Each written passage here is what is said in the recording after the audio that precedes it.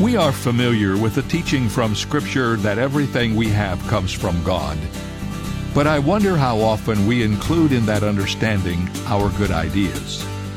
When we have a good idea, something really creative and helpful, do we give God credit for that idea? After all, if everything comes from God, surely that includes our creative abilities as well. Even the Roman orator Seneca observed that the best ideas are common property. That's a non-Christian's way of saying that the best ideas are the result of God's common grace and that He really deserves the credit. Everything, including good ideas, comes from Him. This is David Jeremiah, encouraging you to get on the road to new life. Discover God's creative gifts on Route 66.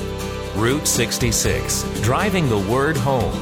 Log on to Route66Life.com. Start your journey home today.